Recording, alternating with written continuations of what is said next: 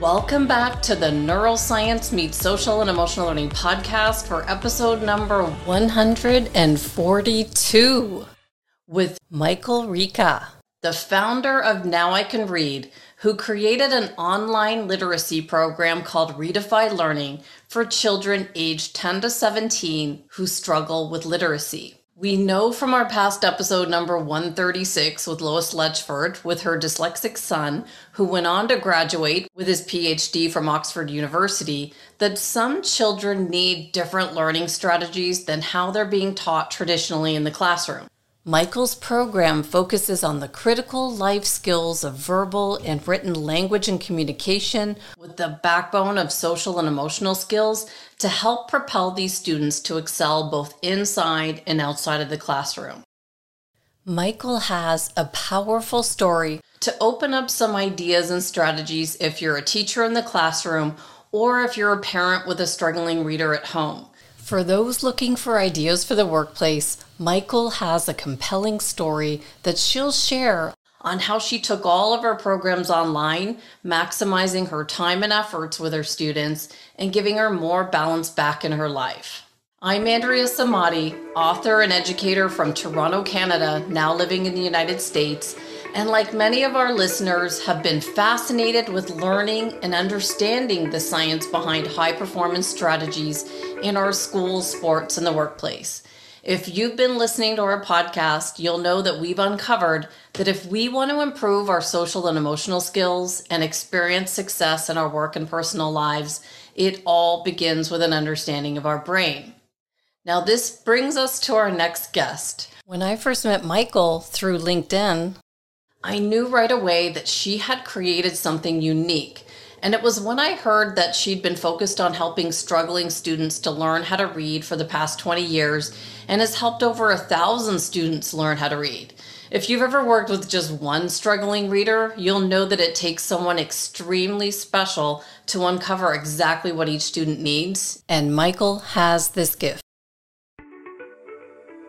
Here's a bit about Michael. Michael Rica founded the Academic Associates Center in Williston, Vermont in 2008. She holds an advanced teaching Master's of Education from Northwestern University, a bachelor's degree in elementary and special education, and has over 20 years experience working with students with all types of learning styles and differences. She pulls from many sources to individualize instruction, but her foundation is the Orton-Gillingham technique.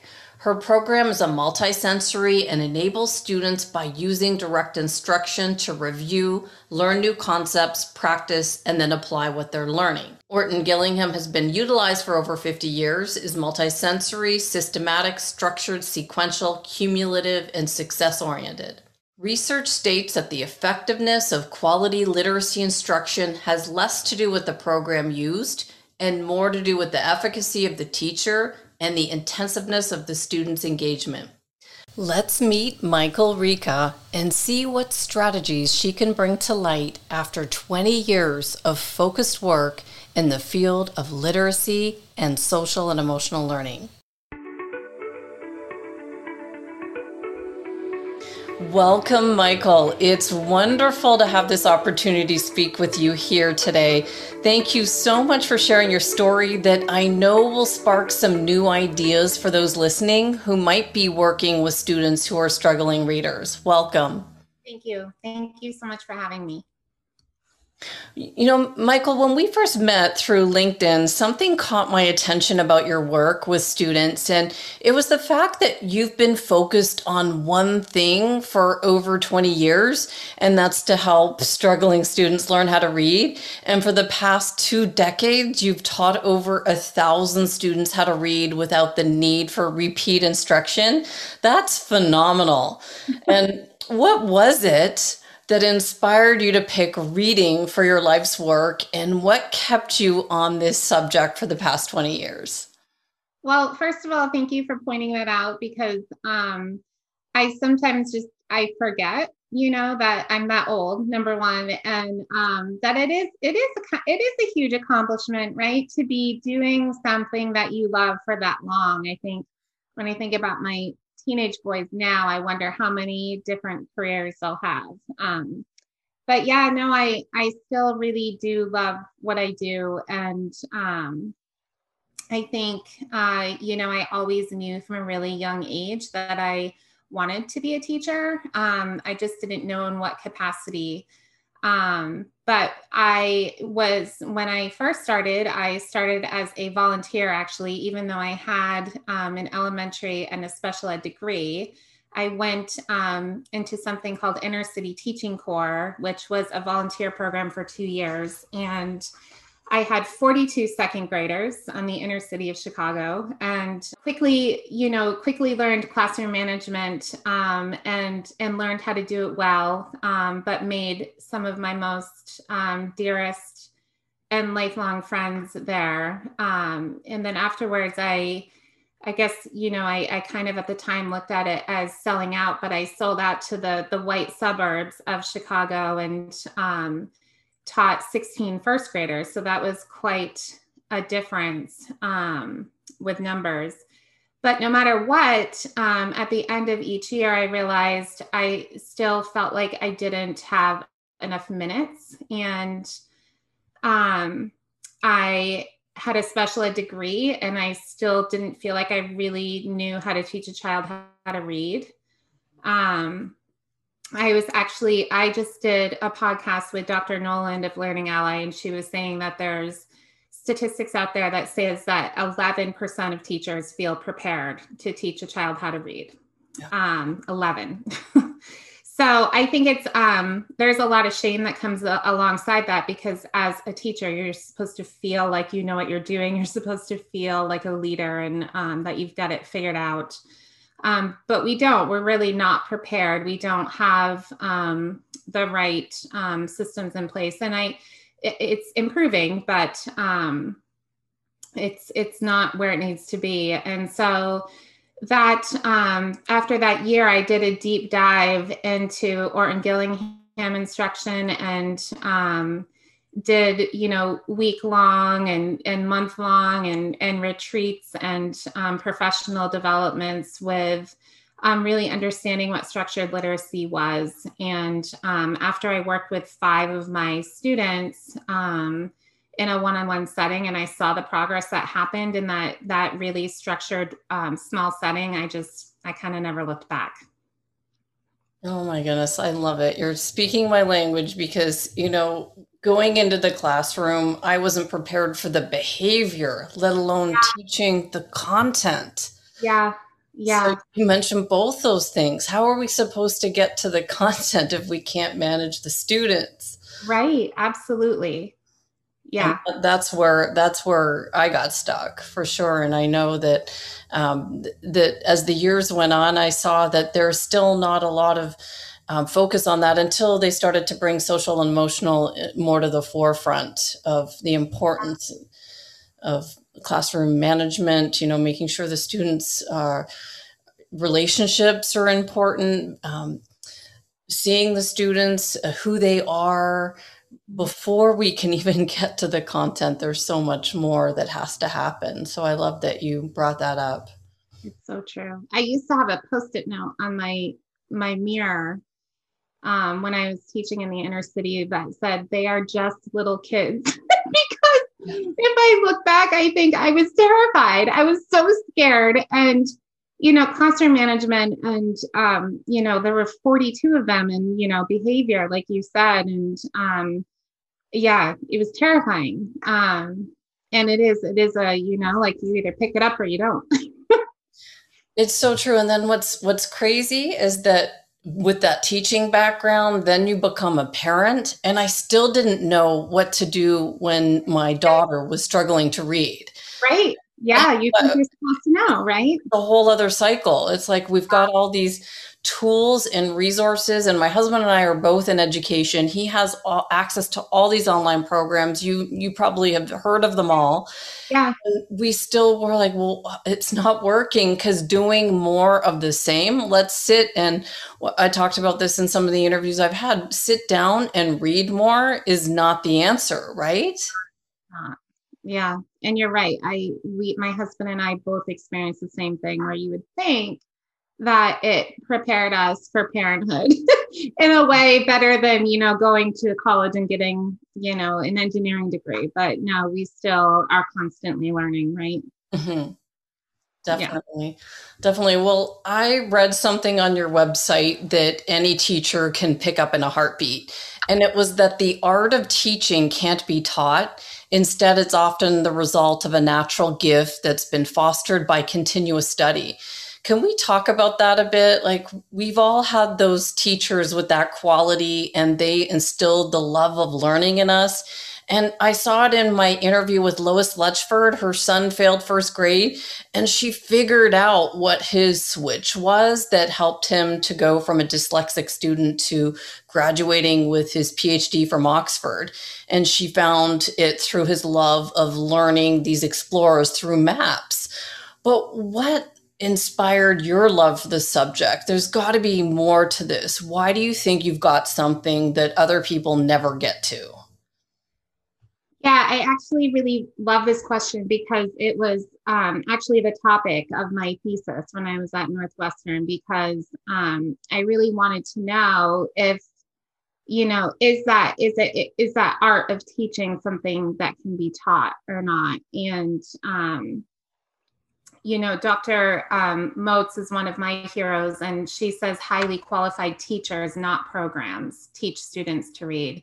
And that's not to say that, the teachers don't have to be highly qualified in what they've studied and that their practice should be research based. But I think that, how to motivate each child and understanding what motivates someone is truly instinctive. And um, that's more of an instinctual feeling based on, whether or not you can access that part of who you are, than it is about a science. And I think, well, what I learned through my thesis is that you can't teach it. You really do either have that access to the instinctual part of you that can really see what a child needs. And like you said before, it is all about connection and relationship. And, even if you have all of the training in the world and systematically how to teach a child how to read, you still need to know how to slow down and how to speed up, and when to push harder and when to back off, and when to just chat about how their soccer game went, and when it's time to really, hone in on a skill. And I think that art of teaching is just as important, if not more important, than the science of teaching. Definitely. And I started to see that when I started to implement how the brain learns to read with some of the books I was reading, the interviews I was doing. I started sitting with my daughter, and instead of saying, okay, let's read together, which was what I used to do, let's read page, see how much we can read in 20 minutes. And I'd be looking at her, and the slowing down part was hard because, you want to push, push, push, rush, rush, rush, get everything in because it's going to be dinner time and we got to get off to practice and all this stuff. But I remember sitting there and slowing down and thinking, what's her brain doing right now as I'm thinking about how is her brain processing the words? That was like slowing down was such a big step. It was hard. It is huge, that wait time element. And I think I've talked with my husband about how much harder wait time can be in this virtual space, right? And how teachers had to manage doing that with multiple students at once, teaching virtually, and how much of that body language and all of those other cues we really rely on as teachers to know when and how long to give a child to respond, and when to slow down and when to speed up. Yes, definitely. All this is so important. But again, as teachers, isn't it shocking we don't know this? It's Like, never taught. Yeah. Never. And so we have, both of us have been in front of students in the classroom without this, and we have children, and we had to figure this out through trial and error. And I'm just learning through these interviews. This is why I'm doing the podcast. It's not just so that I can put information into the world. I'm actually using what I learn from each person for my own benefit in my life with myself and my family to see, what's working and what I can use. So it's implementable Yeah. for everyone. So Thank you great. so much. Thank you for sharing this. Is there anything else that you can think of that, that gave you something that other people don't have, that something within you?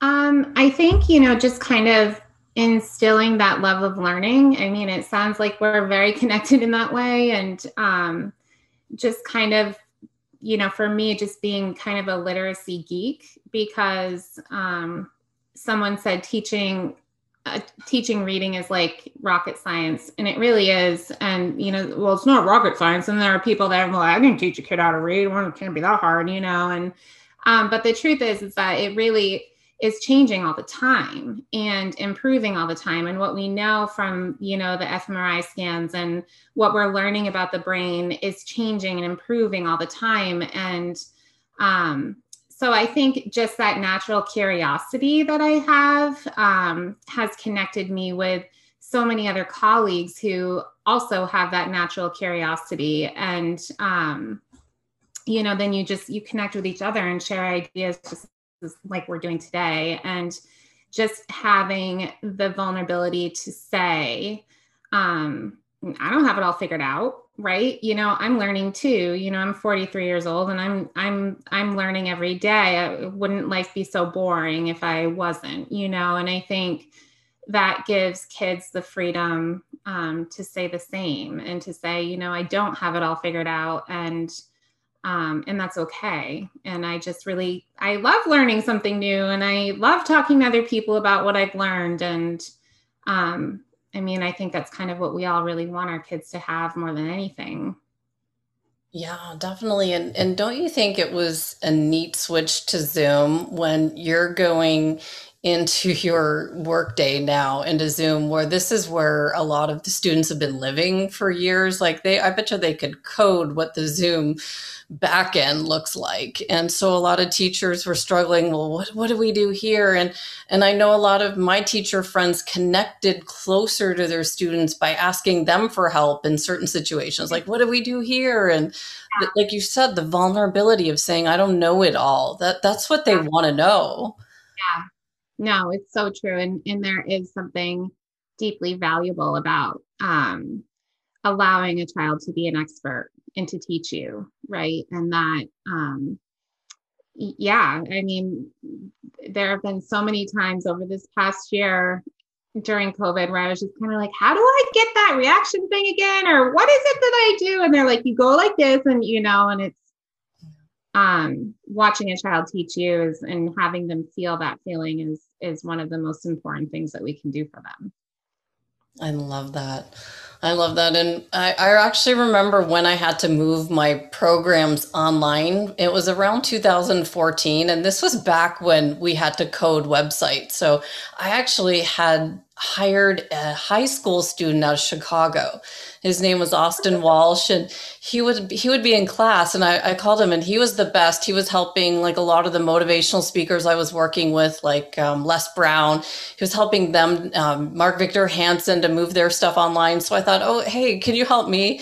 And he was like, yeah, I just got to finish history class. And I'm like, well, how old are you? He was 16 at the time. And it was just amazing. I loved working with Austin. It was the best experience. But can you share how the pandemic and your health caused you to take everything that you were doing one-on-one to an online model, and how you did it for those people that might be thinking about it? Yeah, for sure. I think, well, first of all, I think it happened overnight, right? And it was crazy. And so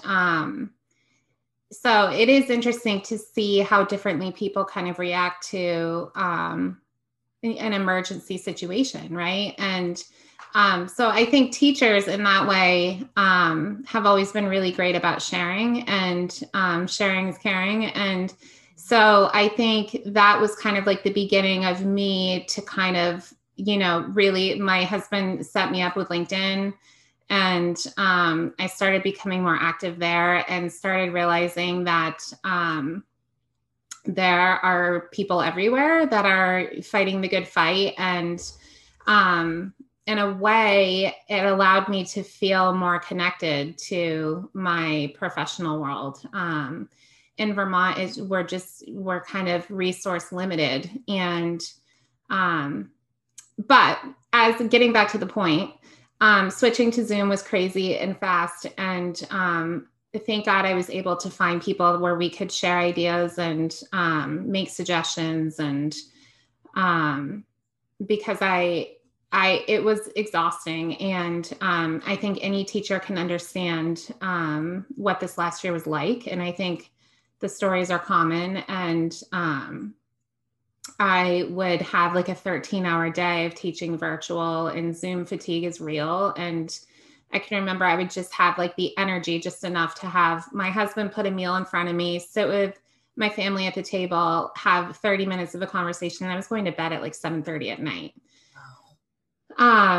So, but really, what happened for me during COVID is that at the end of January, I had a pretty severe concussion because I was working 13-hour days and trying to fit in a ski. And I had to stop abruptly with my one-on-one, the virtual. And it was a really scary and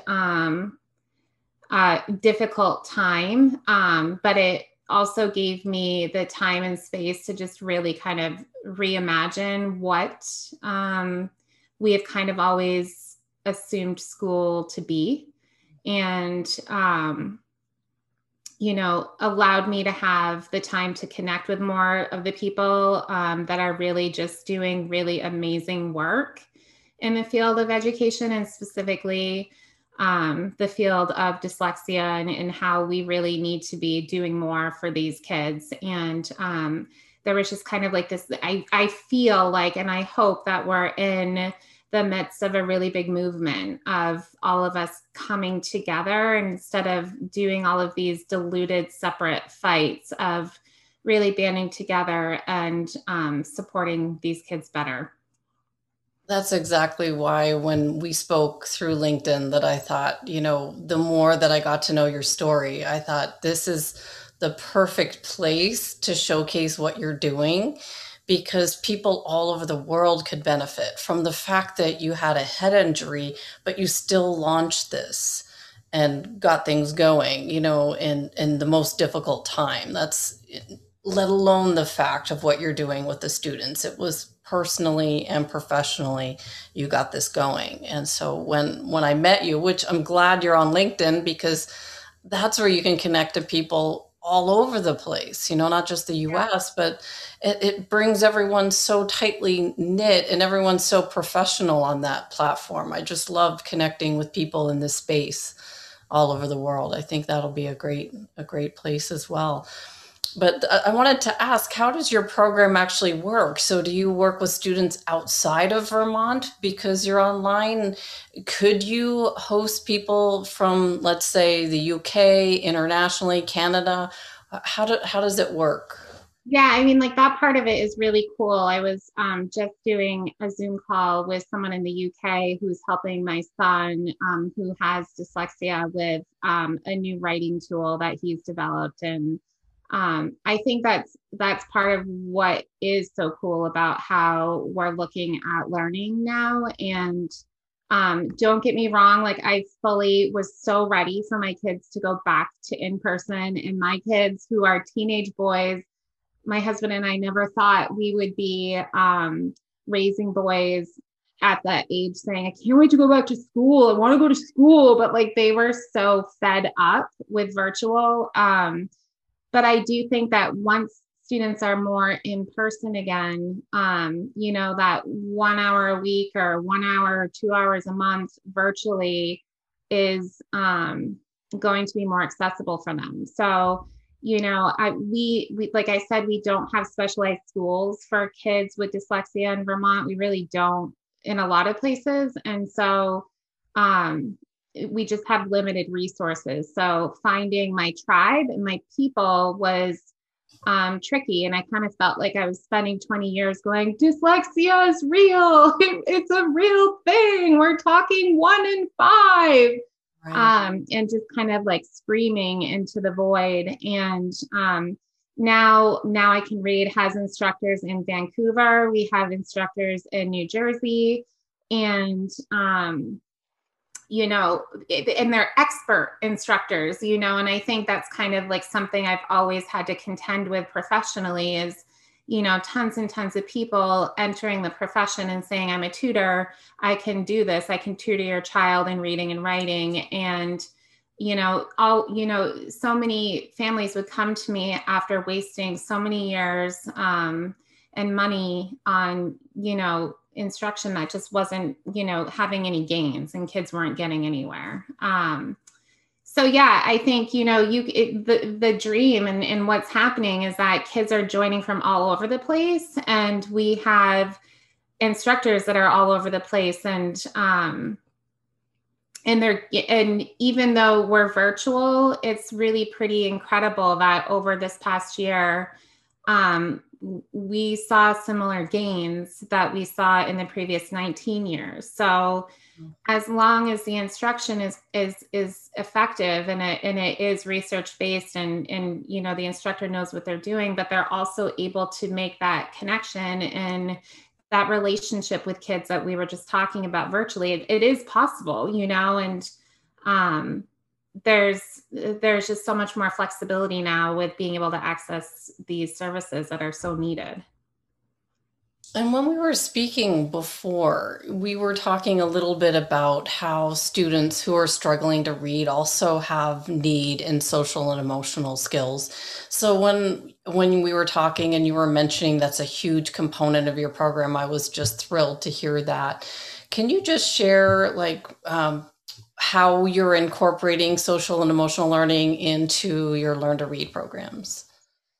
Yeah, so you know, I think I'm so glad to hear that social emotional learning is finding more of a place, and there's more fidelity to the need for it. But it's always been a part of what I do, and I think, you know, I really don't think parents understand how challenging it is for their kids, and you know, parents have always been more than willing to drop their kids off and, you know, pay someone to teach their kid how to read, right? Like most parents understand how valuable literacy is for their child and for their adulthood. I don't think parents understand the shame and the isolation that these kids are feeling on a daily basis. And it could be that, you know, with the increased skills, you know, these kids start to show more confidence, and they start to show, you know, the things that we kind of wanted our kids to show all along. But I think so many of our kids are super stealth, and they keep their struggles hidden. Mm-hmm.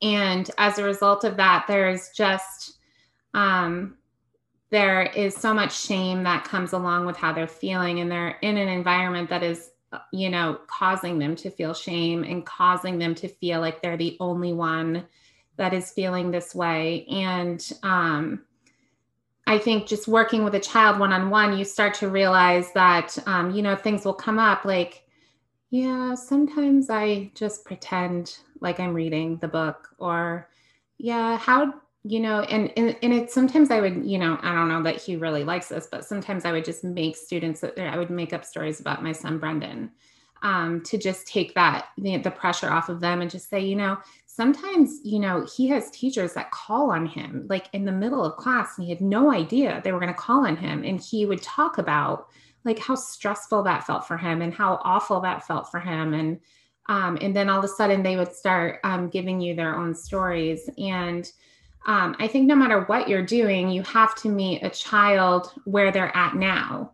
Right. And a lot of us don't really know where they're at now. A lot of us don't know how truly negative that self-talk is that they are playing over and over and over in their heads. And that's kind of how I Readify Learning was born, because I was doing a deep dive into Brene Brown, and she is like the expert on shame. And everything she was saying just resonated with me so deeply. And I was like, God, she talks about armor, and she talks about, the guards that we put up to protect ourselves. And every time I would listen to her book, because I read with my ears, just like I ask my students to. And she would talk about armor, and I would think, God, there's nobody in the world that has more armor than a middle schooler or a child who is in school and is not doing what their peers are doing because they can't. And they think that they're stupid. They think that something's wrong with them. But mom and dad don't really know that. They don't really know what's happening. They just know that they have a kid that, doesn't like school that much, but they find success on the soccer field, or they love to horseback ride, or they find therapists to help them deal with their confidence or their anxiety or their depression. But being a being a parent of a child with dyslexia, I mean, I know that they're not fine. Like, I've listened to kids tell me their stories over and over and over again, and they're all the same. These are kids that are feeling like they're the only ones. These are the kids that are falling through the cracks, and they are super stealth, and they are just so good at staying hidden. And they have wildly inaccurate stories that they're telling themselves about, that they're stupid, that there's something wrong with them. But what they need to be replaying and they need to be hearing, is that it's actually a gift. That dyslexia, whether you have dyslexia, whether it's diagnosed, whether it's not, whether it's reading is just hard, there's a lot of gifts that come along with that. And it's actually a sign of genius, and it really is. And I think, God, how are we not teaching these kids this? Because, you talk about LinkedIn, like you talk about entrepreneurs, and you talk about people that just create something that we don't have yet because we need it. And oh my God, how did I live without that? That's these kids.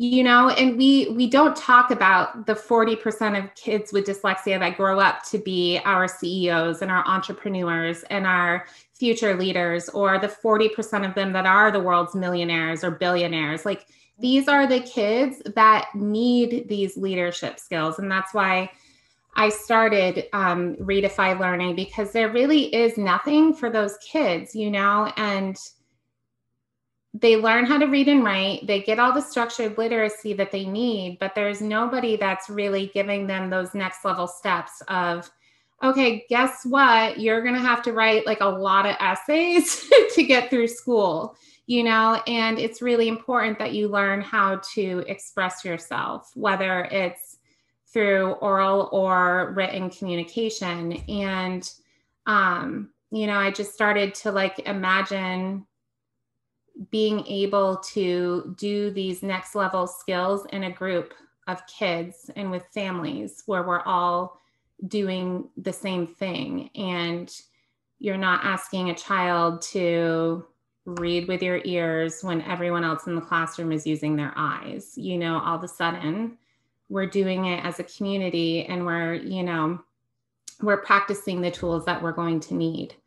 So yeah, back to your original question, which I think was about social emotional learning. I think, the only way that we can really get out of those places of shame and isolation is through connection, right? And through others, and that we self-awareness too, right? Because for them to be aware that it's a gift. This is a whole new paradigm shift for them to be like, it's not, there's nothing to be ashamed of, that you need a different way of learning how to read. Yeah. And it's us that have it wrong. Mm-hmm. It's systems that have it wrong. Like it's us that haven't been trained well, and but it's also us that we know what works. We just have to get you access to those things that work. Oh, it's amazing.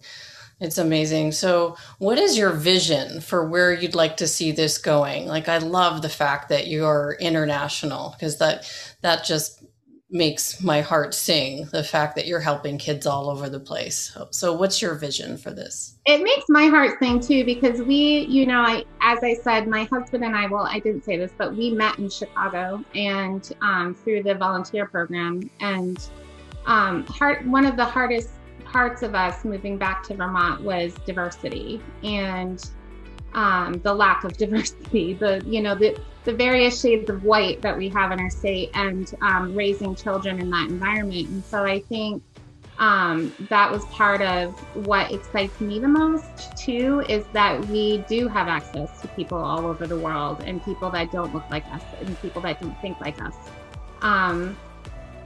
But I love that piece of it too, that it is worldwide. And I love that I have appointments like yours that are going into my calendar, that I have to check time zones and make sure that the time zones are aligning. But yeah, so we decided to name Readify because of the word defy. And, I just think that there is so much bravery with all of the students that I've worked with. And there's a lot of bravery that comes with acknowledging that you need help. And so then we decided to call our one-on-one program Intensify, because that's the intensive instruction that's needed. But I think for me, the next 3 to 5 years is I want to see Now I Can Read grow as much as possible. And I just grew tired of fighting systems and, kind of helping kids stay afloat. I think, I just decided, why are we doing this? Why don't we just make something better, make something that our kids don't have yet? And I can see the Now I Can Read and the Readify serving adults in the next 3 to 5 years. I'm a member of a lot of Facebook groups for parents of children with dyslexia and adults who have dyslexia or think they might have dyslexia but never got diagnosed. And I think there's just a lot of sad stories, but they're all common stories. And I think it's really inspiring to flip that script and to talk about all of the strengths that this community has, and how we can really be teaching these gifts super young and over and over and over again, so that we're beating the script of the negative talk that's happening, whether you're 10 years old or 50. And I love the movement that's happening. I think that like I said, there's just a lot of people that are doing really amazing work. And I think the more we can band together with a common vision and a common goal, the more awareness we're going to spread and the more lives we're going to change. Love it. I love what you're doing over there. Thank you so much for reaching out to me. For people who want to learn more, is the best way to go to your website, readifylearning.com? Is that the best? Yes. And so that was kind of like part of the problem too, is that I realized my cousin Keela Gendron, she and I had been like bouncing back ideas of like the name for a long time. And she helped me design my website as well. And she actually came up with the name Readify. And it was like, it was like 2 a.m. and she's in Colorado and I'm in Massachusetts, and we're going back and forth. And I was like, oh my God, I love it. I love the idea of defying what we think learning is. And so yeah, but the problem is that Readify is really difficult to spell. And I don't know how how are you going to spell that? You look that up. So Yes, you can go to Redefy Learning, but you can also go to nowicanread.com. And I think Now I Can Read is a lot easier to find. And that is, you know, kind of the umbrella company to the two services and products that it offers. Well, I understand that very well. All the years brainstorming achieveit360.com, and then people think it's achieve IT, and so they're Yeah, achieving technical skills, and I'm yeah, thinking, no, yeah. that was like a year of brainstorming. So I understand the whole thing, and it's great that you can redirect websites, because I have a few websites over the years that redirect to Achieve It 360. But so redefylearning.com or nowicanread.com is the same place, and I've put all that in the show notes as well. It is the best next step. Someone who wants to speak with you, go to the book a consultation page. Is that the best? Yeah, and I also, you know, in my time off, wrote an ebook. You know, basically, you know, the very long title is "I'm worried my child has dyslexia. What now?" But really, it's like we talked about. I think there's a lot of shame with the word dyslexia, and it's unfortunate. And I'm hoping that we're going to be changing that narrative very soon. But yeah, it's just you know, it gives a breakdown of different age levels of you know, different kind of warning signs and what to do next and what I would do as a parent, what I did as a parent. So if you go to the main website, you'll get a free ebook if you just pop in your email, and that can be a good way to connect to, and you'll get a copy of that ebook. That I think it's really important to share as much information as possible. That's really expert information, because I, as a parent,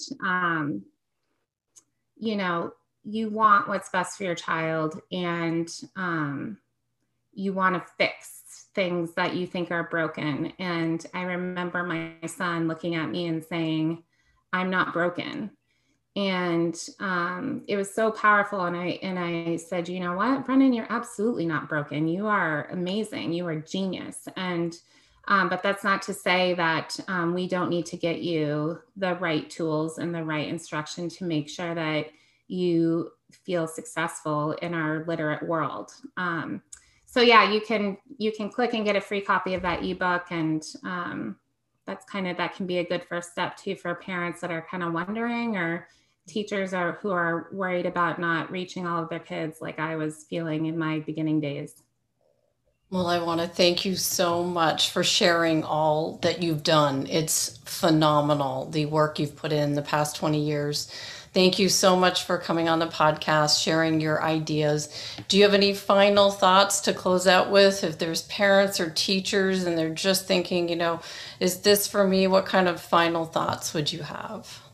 I think my final thought would be, and I'm a wordy person, so I haven't really thought about it until now, but I think I would just say, stop waiting, and stop saying wait it out. I think the whole idea of Leo's a late bloomer is archaic, and it is ineffective, and it leads to really sad outcomes. And so if you're worried and you think something's up, your intuition is usually right.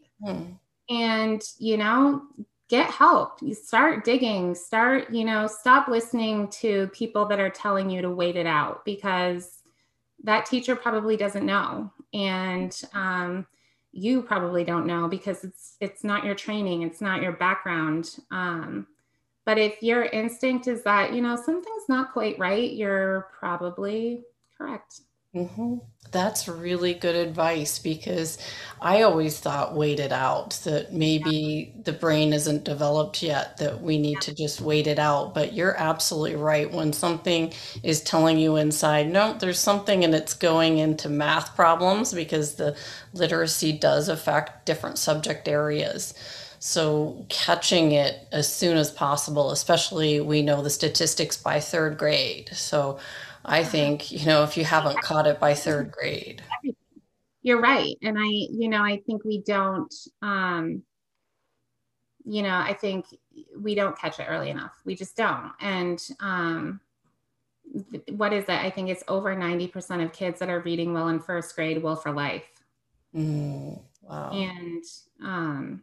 And it's never too late. That's not to say it's too late, but it's just so much easier. Dyslexia is so much easier. All of these issues are so much easier to remediate the earlier you start. Definitely. Well, thanks so much for all of these resources. We appreciate you coming on and sharing. Looking forward to supporting you throughout your whole career, whatever you choose to do, whatever move you make with this field. Thanks so much. Same. Thank you for the opportunity. Absolutely.